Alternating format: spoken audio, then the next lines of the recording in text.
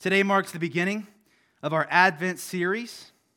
For the next 4 weeks, starting today and ending on Christmas Day, we're going to be taking a systematic look into what it means that Jesus is the Christ. Jesus is the Christ.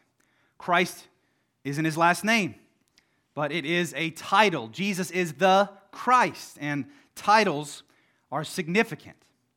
I remember one of my first classes in community college was Biology 101. Talk about a class that makes you want to quit college. In one of our labs, I remember raising my hand to ask a question, and when my professor acknowledged me, I addressed her professor, and I proceeded with my question. If I remember correctly, she approached me, she leaned toward me, and she said, "It's doctor." And she didn't answer my question. Titles matter. Titles are significant. In my professor's case, she had worked really, really hard to earn her doctorate in her respective field and wanted her new hard-earned title, doctor, to be acknowledged and respected by her peers and her students. Titles can designate achievements like doctor or champion. Titles can designate status like king or subject. Titles can designate function like servant or ruler. Jesus himself in the scriptures is given various titles: the great shepherd, great physician, the Lord, the Son of God, the Son of Man.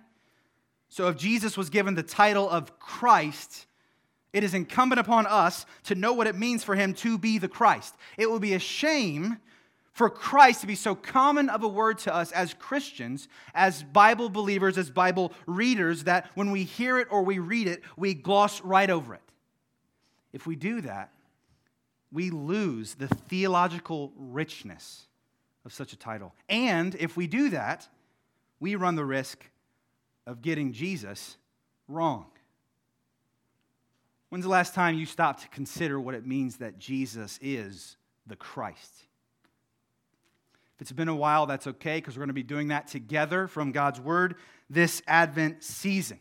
To give you a structure for our time today, the first half, we'll be looking at a few New Testament passages as we seek to define what Christ means, and we'll look at some background information to put Christ in the historical context leading up to Jesus' birth and during his lifetime. Then the second half of our time, we're going to dive into Isaiah 45. And we'll consider what it means that Jesus is the only suitable Christ. So let me begin our time by reading some scripture from both the Gospel of Matthew and the Gospel of John. You can see it on the screen. First from Matthew. In Matthew 1, Matthew gives us a genealogy of Jesus Christ. At the end of the genealogy, in Matthew 1, verse 17, he says this: "So all the generations from Abraham to David were 14 generations. And from David to the deportation to Babylon, 14 generations. And from the deportation to the Babylon to the Christ, 14 generations." In Matthew 2, King Herod assembled the chief priests and scribes. And in verses 4 through 6, it says this: "He inquired of them where the Christ was to be born. They told him, 'In Bethlehem of Judea, for so it is written by the prophet. And you, O Bethlehem, in the land of Judah, are by no means least among the rulers of Judah, for from you shall come a ruler who will shepherd my people Israel.'" Matthew 16, verses 15 through 16, Jesus says to his disciples, "But who do you say that I am?" Simon Peter replied, "You are the Christ, the Son of the living God." Lastly, in Matthew 26, Jesus is on trial before Caiaphas, the high priest, and before the council of chief priests, scribes, and elders at the time. Verse 62, "And the high priest stood up and said, 'Have you no answer to make? What is it that these men testify against you?' But Jesus remained silent. And the high priest said to him, 'I adjure you by the living God, tell us if you are the Christ, the Son of God.' Jesus said to him, 'You have said so. But I tell you, from now on you will see the Son of Man seated at the right hand of power and coming on the clouds of heaven.' Then the high priest tore his robes and said, "He has uttered blasphemy. What further witnesses do we need? You have now heard his blasphemy. What is your judgment?" They answered, "He deserves death." Now let's read two passages from the Gospel of John. John chapter 1, verses 40 through 42. One of the two heard John the Baptist, speak and follow Jesus was Andrew, Simon Peter's brother. He first found his own brother Simon and said to him, "We have found the Messiah," which means Christ. He brought him to Jesus. John chapter 4, last one, 25 through 26. The Samaritan woman at the well said to him, "I know that Messiah is coming, he who is called Christ. When he comes, he will tell us all things." Jesus said to her, "I who speak to you am he." From the verses in Matthew's gospel, we learn the Christ was foretold throughout the scriptures and by the prophets. The scriptures they had at the time are equivalent to our Old Testament. So the Old Testament foretells this Christ would come even down to the detail of where he would be born. Why? So that Israel could look for him. This Christ would be a ruler and shepherd God's people, Israel. This Christ would himself be the Son of God. And for a mere man to claim such a title, it warranted death, according to the accusations that we saw from the high priest and the council.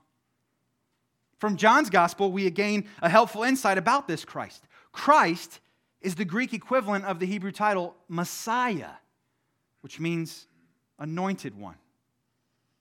Jesus being the Christ means that Jesus is the promised Messiah, the anointed one. Now, this is where titles matter. Messiah, when we hear it, may not initially mean much to us as 21st century Americans, other than we know Jesus is the Messiah. But this idea of Messiah was prominent throughout the Old Testament scriptures ever since God promised that the seed of the woman would crush the head of the serpent in Genesis 3. We can see a promise of a Messiah, one to come, in God's promise to Abraham, that in his offspring, singular, as Paul points out, all the nations of the earth would be blessed. Then, in God's promise to David, that one would come after him to sit on his throne forever. This promise for a Messiah to come, not only seen in God's covenants like those, but all throughout the Old Testament, are the reasons why Messiah was such a big deal to the Jews. There is one who would come who would be the Redeemer, the Savior of Israel, who would lead God's people as their king, an anointed one who would finally lead God's people out of captivity. This one would restore God's kingdom. The Jews were waiting for this one. The Messiah was on their minds. They were looking for this one, especially in what we now call the exilic and post-exilic periods. That's when Israel was exiled from their land. We read about that in the prophets, namely when they were conquered one after another by kingdoms, Assyria, Babylon, Persia, Macedonia. You could hear them groaning, "Where is God in all this? Where is our Messiah?" Eventually, they did return to their land post-exilic, where they resided until the Romans took over. Just before Jesus was born. Israel, seen groaning throughout history, waiting for God's promised redemption, now groaning under Roman rule. Where is the promised Messiah? Something interesting to think about that I came across this week as I was studying this. In Matthew 2, we read that King Herod was actually seeking to kill the newborn Christ. Why? Repeatedly throughout Jesus' ministry, after healings, miracles, etc., people acknowledged that he was the Christ, the Messiah. Even demons acknowledged this. But what did Jesus tell them to do? To be quiet about it. Why? Two disciples asked Jesus to sit at his right hand and his left when he comes into his kingdom. Why? Peter even tries to rebuke Jesus when Jesus says he's going to suffer and die. But why does he rebuke him? Wasn't Peter the first one to claim that he was the Christ? The problem in all this is that the general understanding and expectation for the Messiah figure had widely become interpreted politically. This one who would come would ultimately be a political deliverer. If people had heard that Jesus was the Messiah, the expectation would be that he would gather Israel together, revolt against Roman rule, succeed, and establish the kingdom of Israel as strong, if not the strongest power of the day. Jesus would deliver Israel from Roman rule politically. Think about in the Garden of Gethsemane. A mob with weapons was sent to arrest Jesus. Why? What did they expect? Well, if Jesus was the Christ, the Messiah, the way they understood him to be at the time, maybe, just maybe, he had already had his followers armed and ready to revolt. In Matthew 26, when he was before the council, they said it was blasphemous that he would claim to be the Christ. Then they brought him before Pontius Pilate, and what did they say? Luke chapter 23, verse 2. The Jews accused Jesus, saying, "We found this man misleading our nation and forbidding us to give tribute to Caesar, and saying that he himself is Christ, a king." They believed Jesus' mission to be an earthly mission, geared towards establishing an earthly kingdom, a king to take Caesar's place. The messianic expectation was that the Christ would be the king of Israel, would deliver Israel, would restore Israel. But we know now and can see that God had not planned to do this the way the Jews had expected. God's plan was not to provide temporary deliverance for his people through the means of a revolt. God's plan was not to fully and finally establish an earthly kingdom. God's plan wasn't even that his Messiah would provide physical deliverance from an earthly authority in that regard. God's plan was far greater, and praise God that it was. God's view was not just on the present, but past, present, and future. God's purposes didn't even stop with Israel, but extended to the ends of the earth. All nations, all tribes, all peoples, and tongues would benefit from this Messiah, this Christ. God's plan spanned all of eternity. And it was breaking through here, breaking into the already as Jesus was born, as he lived, as he died, and as he rose from the dead, inaugurating his new kingdom. Not yet realized by us, but growing as a mustard seed grows, the smallest seed in all the garden, growing to become the largest tree in the garden, the kingdom of God. One not built with hands, one that moth and rust cannot destroy.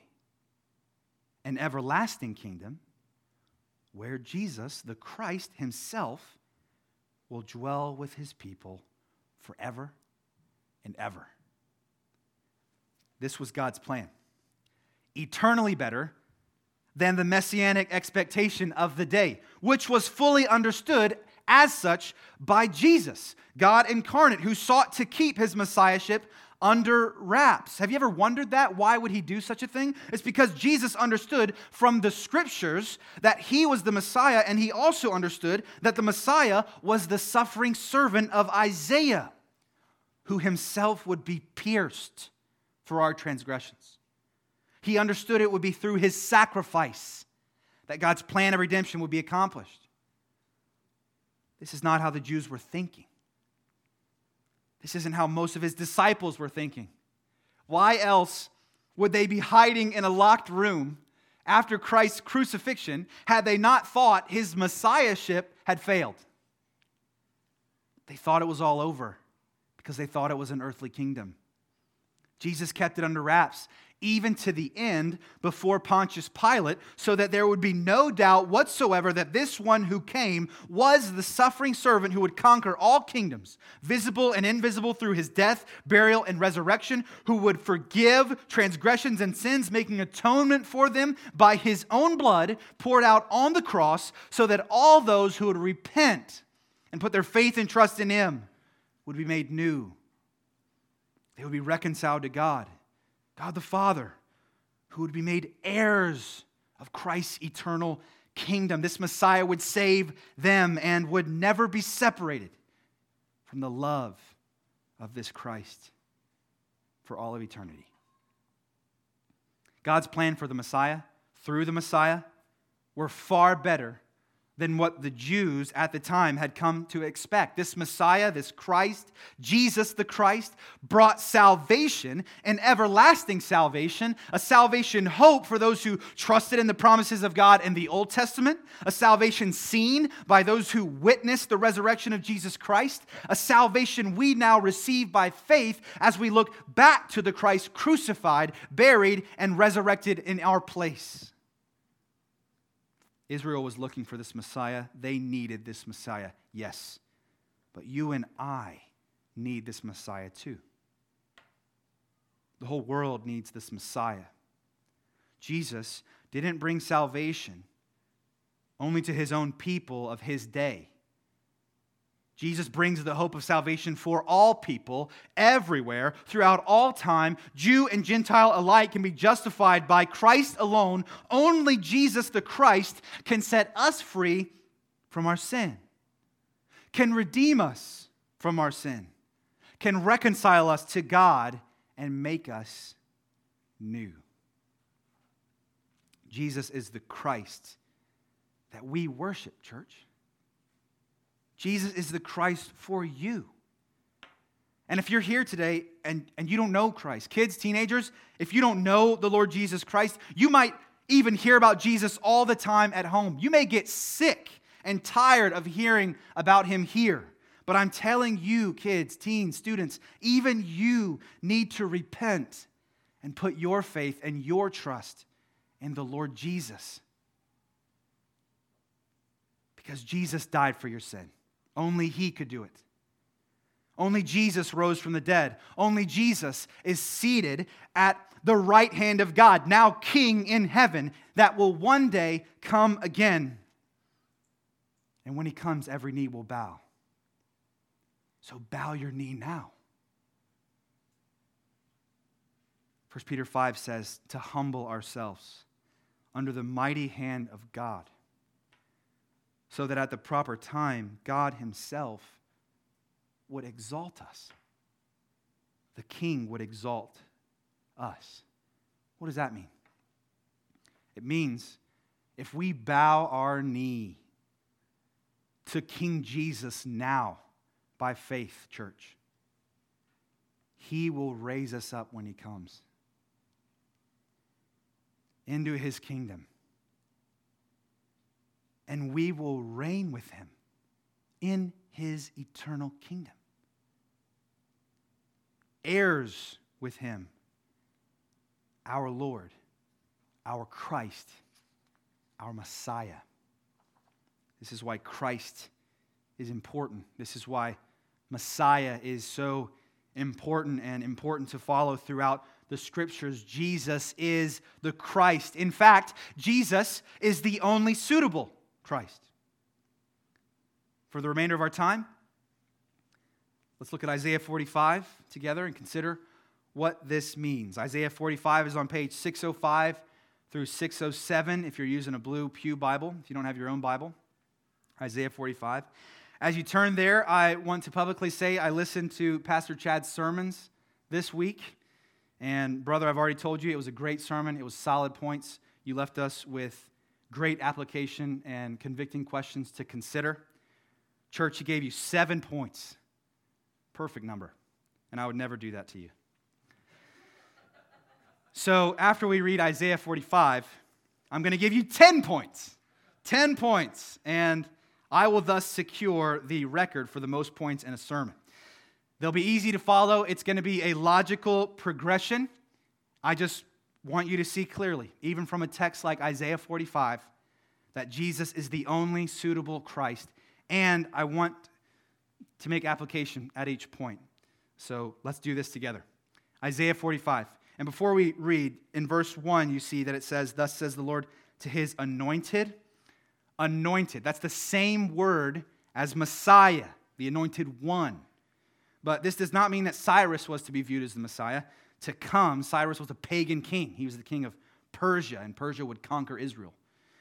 Instead, we should understand this as anointed as it's used elsewhere in the Old Testament to signify that the Lord sets something apart or someone apart to a specific task. For example, utensils in the tabernacle were anointed. Priests were anointed. So here Cyrus is anointed by the Lord, and in context we see from the rest of verse 1, God is actually going to use this pagan king to clear the path and restore his people Israel. We see that again in verse 13, you'll see. So in that sense, he had been anointed by God, but he is not the anointed one. So with that being said, let's read Isaiah 45 together.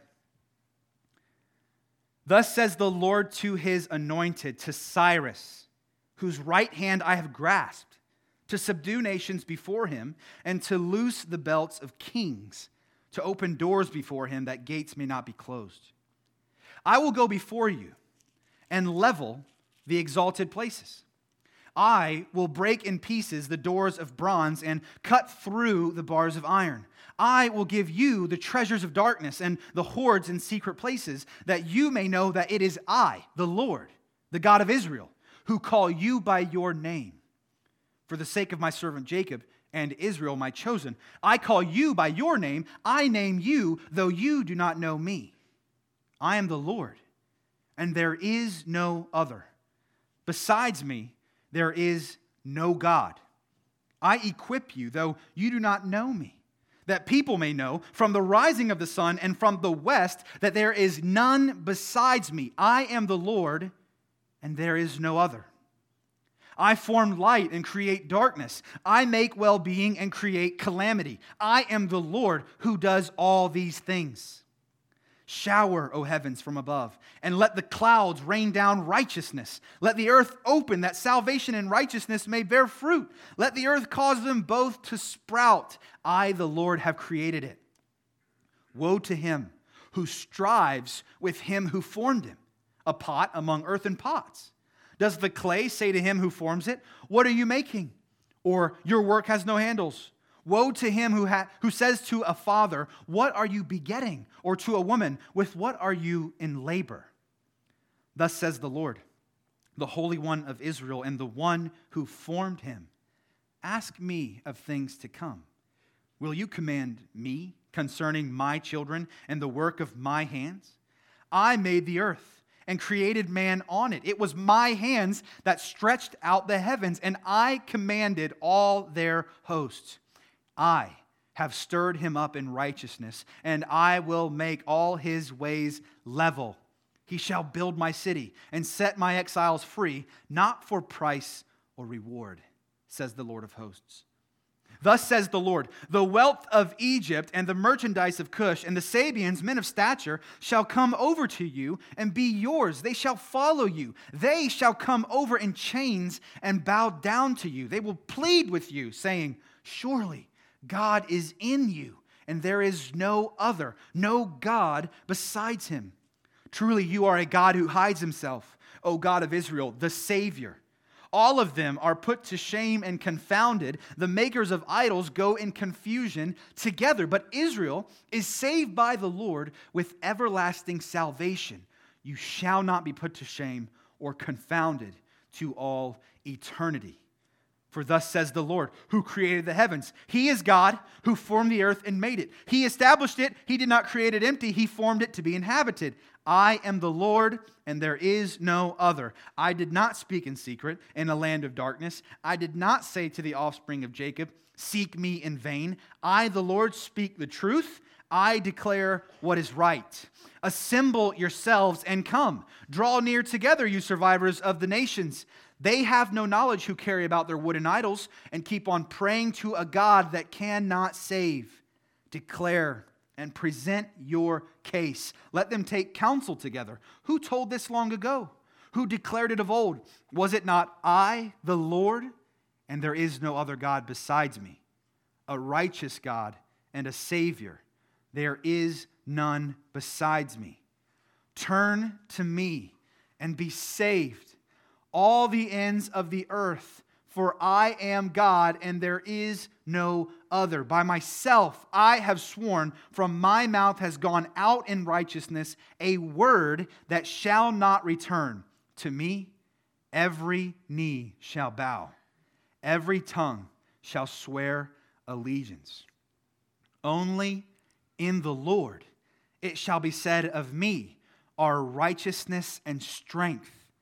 To him shall come and be ashamed all who were incensed against him. In the Lord all the offspring of Israel shall be justified and shall glory. This is the word of the Lord. Thanks be to God. Point number 1. There is one God, the Lord. There is one God, the Lord. Verse 5.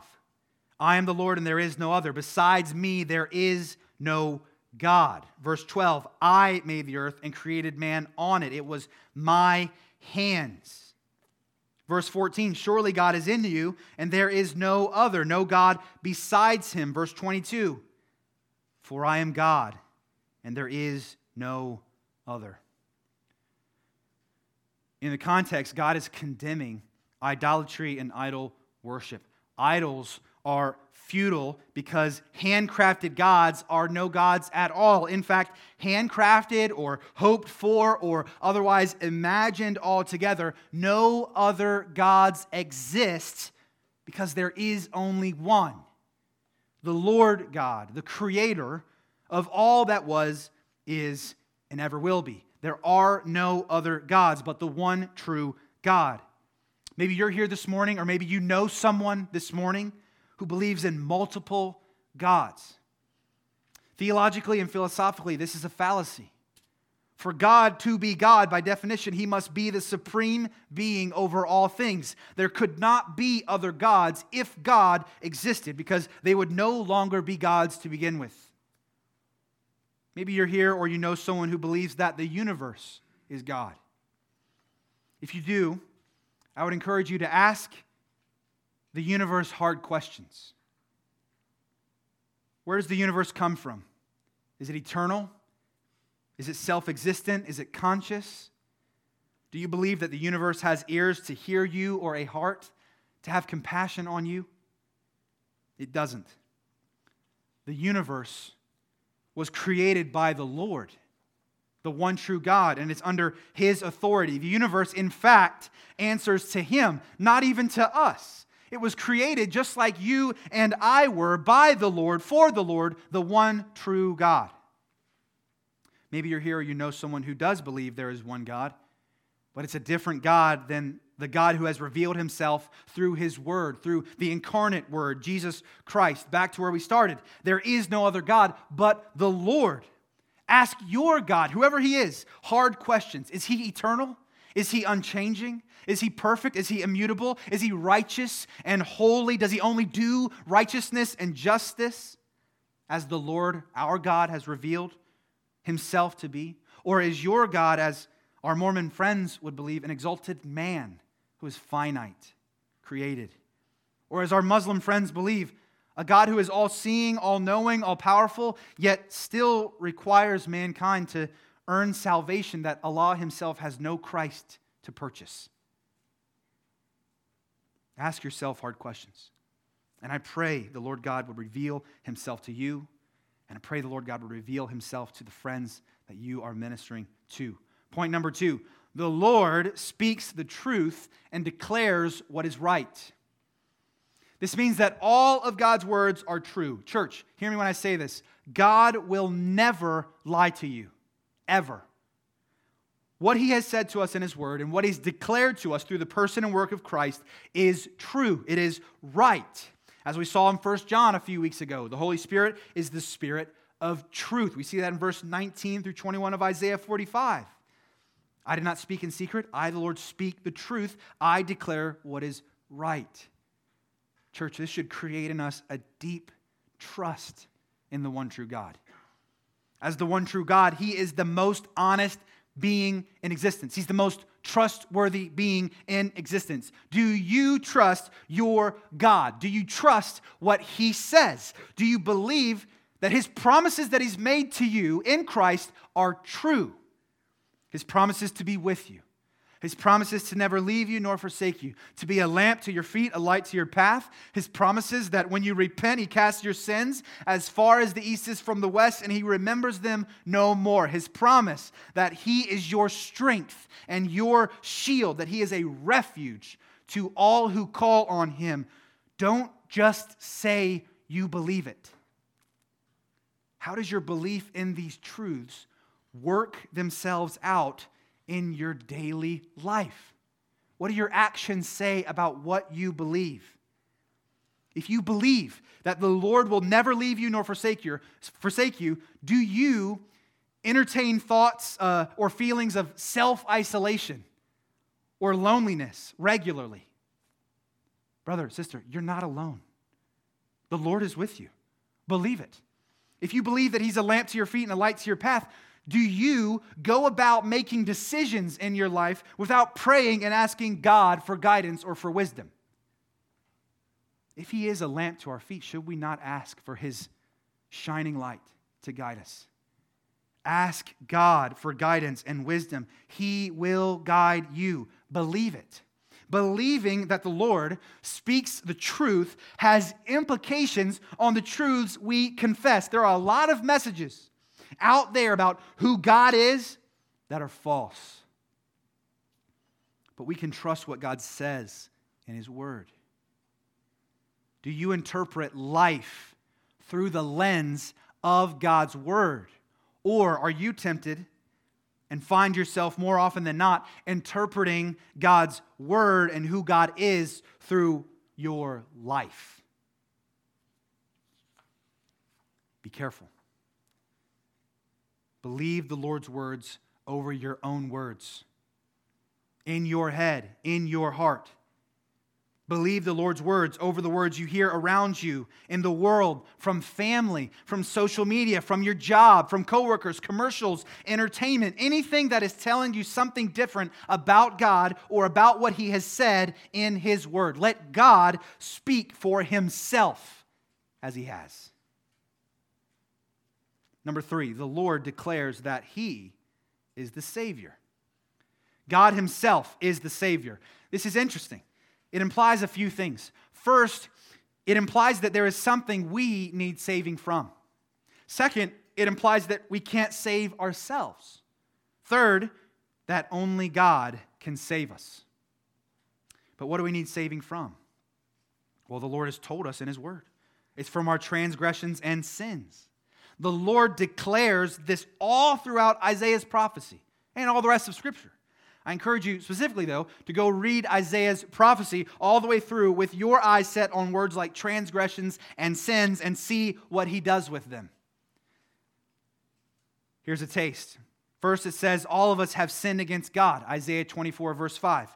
The earth lies defiled under its inhabitants. That's mankind. For they, mankind, have transgressed the laws, violated the statutes, broken the everlasting covenant. This is the covenant that God made with mankind. You'll find that our sin has separated us from God. Isaiah 59:2. But your iniquities have made a separation between you and your God, and your sins have hidden His face from you so that He does not hear. Friend, that means if you're living in unrepentant sin apart from Christ, the one true God, there is no other, does not hear you. Do you call out to God? And do you expect Him to answer your prayers for this, for that, or for the other? God is not a genie in a bottle that we rub to get what we need when we need it. God does not answer to us when we want Him to. God, the one true God, tells us here sins have separated us from Him, and if we are in our sins, He does not listen. You've got to get right with God on His terms, not yours. It's God's terms. We're under God's judgment for our sin against Him, and only He can deliver us. Idols or so-called gods cannot deliver us because they themselves cannot deliver themselves. Only God can deliver us. Isaiah 43, verses 11 through 13. I am the Lord, and besides me, there is no Savior. I declared and saved and proclaimed when there was no strange God among you, and you are my witnesses, declares the Lord, and I am God. Also henceforth, I am He. There is none who can deliver from my hand. I work, and who can turn it back? If only God can deliver us from sin, what hope do we have if we don't call out to Him? Call out to the Lord, the one true God, and be saved. There's no sin too wicked that God cannot or will not forgive, no matter what you've done, no matter who you are, no matter where you found yourself in life, no matter how many times you've said, this is the last time and then I'm going to change everything. God alone can save, and He will do it because of who He is. God is merciful and gracious, slow to anger, and abounding in steadfast love and faithfulness. He is the Savior. Call out to Him through repentance and trust in the Son Jesus Christ, who takes away the sins of the world. Number 4, the Lord declares that He is the Savior of Israel and all the ends of the earth. It's verses 22 and 23. Here's where Messiah, who was assumed to save Israel, to lead Israel, to deliver Israel, actually broadens in scope. It's more than Israel. The Lord says He is the Savior and tells all the nations to come to Him and be saved, not just Israel. We saw this in our Jonah series. The Lord's desire is to save the nations, and He will. It's a promise that when the churches gather together in the end, when we stand before the throne of God, there will be those of every tribe and language and people and nation. And what a glorious day that's going to be. What a glorious day when we all raise our voices and sing together praises to the one true God. Holy, holy, holy is the Lord God Almighty. But that day is not today, church. So what does that mean for us? That means we ought to step across social, economic, ethnic, racial barriers, whatever the world might say separates you from me. And we need to meet people where they are and share the gospel with them where they are. You've probably heard it said before, but I'll say it again this morning. You don't have to go overseas to be a missionary because the nations are right down the street, right next door. Make friends with the nations. Have people into your home. Share meals with them. Share your life with them. This is good, all for the purpose of sharing the gospel with them. Let me ask you this. Do you do this? This is a lifestyle choice. It might mean reprioritizing all the extracurricular activities that we have on the calendar so that we can meet the lost where they are and be lights for Christ there.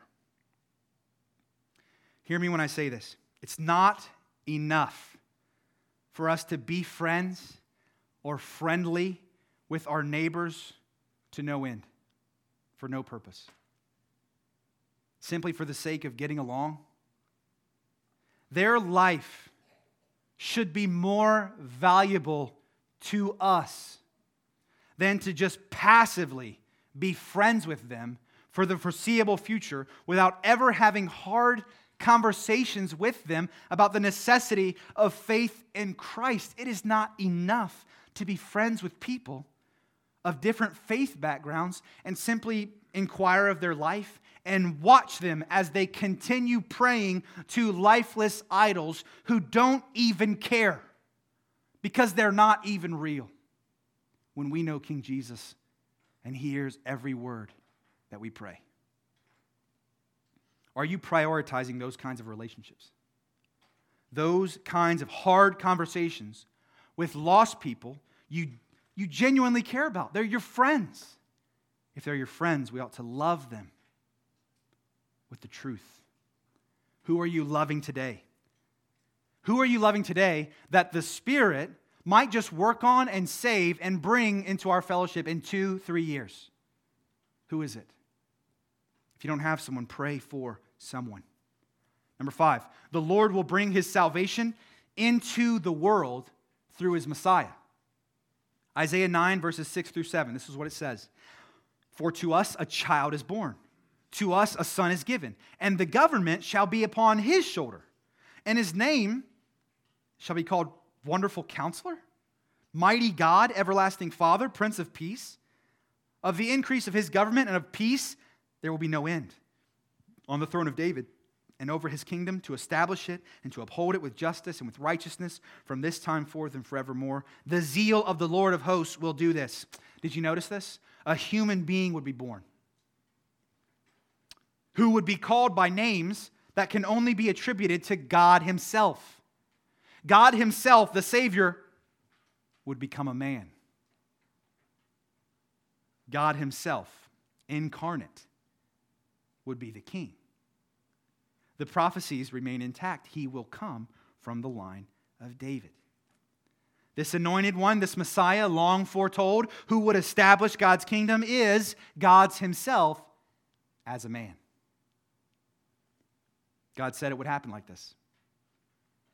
It would have to happen like this. Otherwise, God would be a liar. He would have therefore not spoken the truth or declared what is right if he himself did not leave his throne to take on human flesh. And if God was a liar, then we are all without hope. But God is not a liar. He always tells the truth. Number 6, Jesus is the only one who could have been the Christ. He's the only one who could have been the Christ. It can be said of no other person in history that that person has fulfilled the prophecies of the Messiah to come. That person would be the Christ. No one else in history, only one, Jesus. Hear this. One who would come from the line of David, the line of Abraham, who would be the Son of God. Genesis 28:14, Isaiah 11:1, Psalm 2, Psalm 89. Born of a virgin, Isaiah 7. Conceived by the Holy Spirit, Jeremiah 31:22. Born in Bethlehem, Micah 5. Emmanuel, God with us, Isaiah 9. One who would be the good shepherd, Ezekiel 34. A light to the nations, Isaiah 60. Who would be the Redeemer, the Savior, Genesis 18:18. Mocked, insulted, beaten, falsely accused, Psalm 22, 7 through 8, 27, 12, 69. For his garments to be casted lots for by soldiers, Psalm 22, verse 18. Cursed on a tree, Deuteronomy 22, 21, 23. No bone in his body broken, yet both of his hands, his feet, his side pierced. Numbers 9, 12, Zechariah 12, 10, Psalm 22, 1 through 31. Dying for our sins, resurrecting from the dead on the third day, Jonah 2, verse 1, Psalm 49, verse 15. Now the Lamb sacrificed for our sins, yet reigning on the throne of God forever, Zechariah 2, with everlasting dominion, Daniel 7, verses 13 through 14. The list, church, is longer because all of the scriptures attest to the Christ who would come. The Messiah, and every claim, every single one of them, every prophecy, every hope, every expectation was fulfilled. These could only have been fulfilled by Jesus from Nazareth, born in Bethlehem. In these last days, and we are in the last days, people will come who will claim to be Christ. But as we see from the Scriptures, none of those things are true of them. So they could not be the Christ. Be watchful and be wise. Don't fall for those kinds of claims. People claiming to be Christ, even with miraculous works, but none of those things from the Scriptures are true of them. Number 7, Jesus is the only Christ. There is no promise for multiple Messiahs. Only one promise for one Messiah, because there's only one true God, and there is therefore only one Messiah. Church, we believe in the one true Jesus Christ. You may know people, you may have friends, you may be in evangelistic relationships right now with people who believe that there is someone or something else that can save them. Maybe you here today believe something or someone else can save you, that can be Christ for you. False Christs go by many names. Joseph Smith, Muhammad, Allah, the universe, accolades, achievements, good morals, you name it, church attendance. If they aren't Jesus, they cannot save us from our sin. They cannot reconcile us to the one true God. Consider how to share the truth in love with those who have been blinded by Satan's devices. They're lost, like sheep without shepherds. Even in their own sinfulness, they're lost and blind to it. But whatever you do, share the truth in love with them. They need it, and you have it. Share it. And also be quick to remind yourself of the truth, that Jesus is the only Christ. What are ways in your life you're tempted to believe in other Christs? Sometimes, functionally, we live like we can save ourselves, don't we? I wasn't good enough today. Got to do better. I need to fix that. Oh, I messed up too much today, God. Maybe God loves me less. Maybe He doesn't love me anymore. Maybe I lost my salvation. We're not saviors, and not of saviors of ourselves. We can't live like we're our own functional saviors, and we ought not put unnecessary burdens like that on our shoulders by living like functional saviors for ourselves or living like functional saviors for others. Whether your children, your parents, your neighbors or your friends or your siblings or whoever else, only God can save them. Do not burden yourself thinking you have to save them. Only God can do it, not us. And God does it perfectly, and He does it eternally through Jesus Christ. Give that burden that you feel for yourself, for others, give that burden to the Lord in prayer and ask the Lord to change your hearts, to change their hearts. Trust Him to save their souls. He delights in doing it. He wants to do it. He doesn't ask us to save anyone. He asks us to trust Him. So trust Him. Number 8, the Christ is the Savior of God's people. Initially, the people of Israel were God's chosen people. He set them apart to be so, and we see throughout the Old Testament, Israel was meant to be His light, to draw the world in.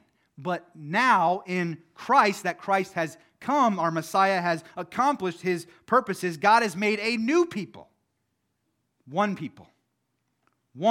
from the many, Jew and Gentile alike, His church. And He commissioned His church to shine as a light to the nations. Matthew 28, 18 through 20, the Great Commission. And Jesus came and said to them, all authority in heaven and on earth has been given to me. Go therefore and make disciples of all nations, baptizing them in the name of the Father and the Son and the Holy Spirit, teaching them to observe all that I've commanded you. And behold, I am with you always to the end of the age. If Christ saves His church, His bride, His people, we need to be about the business of making sure the bride is ready when the bridegroom returns. Christ's church doesn't grow when Christ's church doesn't go. We need to pray and do. Are we characterized individually, you and me, and corporately, us as a body, a local church, as believers who go? Do you go? Who are you going to right now? If you don't have someone, again, I say pray and ask God for someone. Who are we going to? That's something to think through. Who are you discipling? Discipling involves helping someone. I would encourage you to just find someone to disciple in this church. Read the Bible with them, pray with them, intercede for them, care for them, do life on life with them. But discipling involves helping someone, including a lost person, take one step closer to Jesus. We usually separate the terms discipleship and evangelism for the sake of clarity. But think about the two together right here. Who are you walking with toward Jesus as you share the gospel with them, intercede on their behalf, minister to their needs? And then if the Lord saves them, we ought to continue doing what we've been doing. Walking with them through the Scriptures, showing them, discipling them what it means to be a Christian. Are you doing that with other members in this church? Are you doing that with people in the world that you know? We have to do that.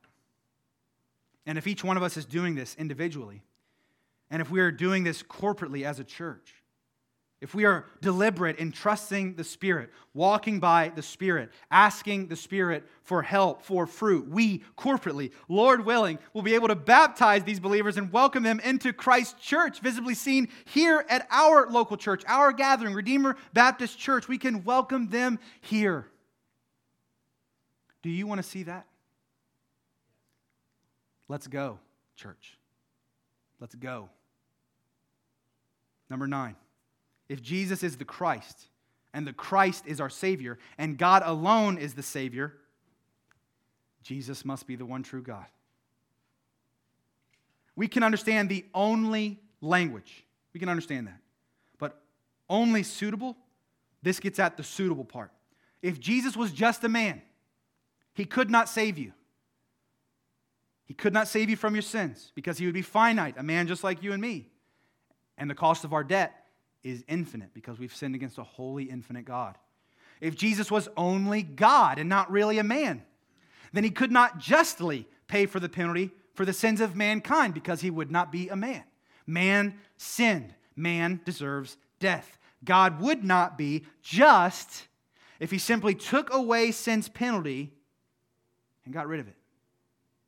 He would cease to be a righteous judge, a holy one. He had to be fully God to pay the eternal debt we owed.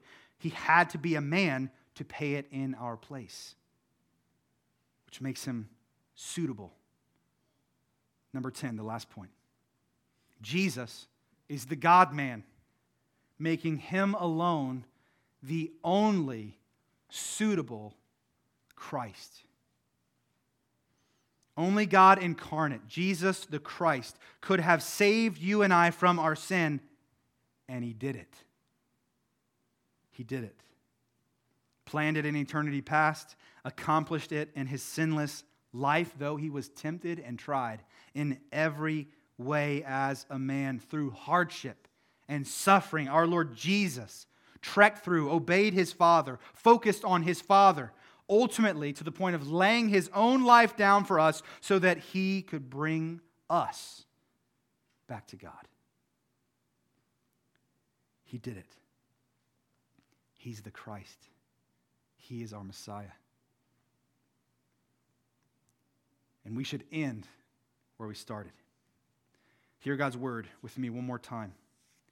And let's be encouraged by what Jesus did as He left His heavenly throne and became a man. And then let's see where He is now and where He'll be forever. Philippians 2. 1 through 11.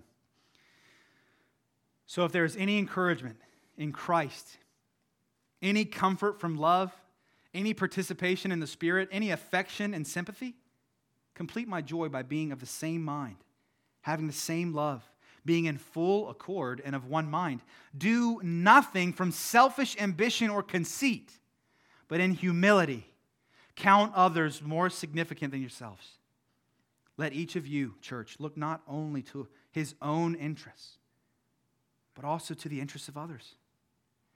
Have this mind among yourselves, which is yours, you possess it in Christ Jesus, who though He was in the form of God, God of God, light of light, very God of very God, He did not count equality with God a thing to be grasped. But He emptied Himself by taking on the form of a servant, being born in the likeness of men like you and me. And being found in human form like you and me, He humbled Himself by becoming obedient to the point of death, even death on a cross.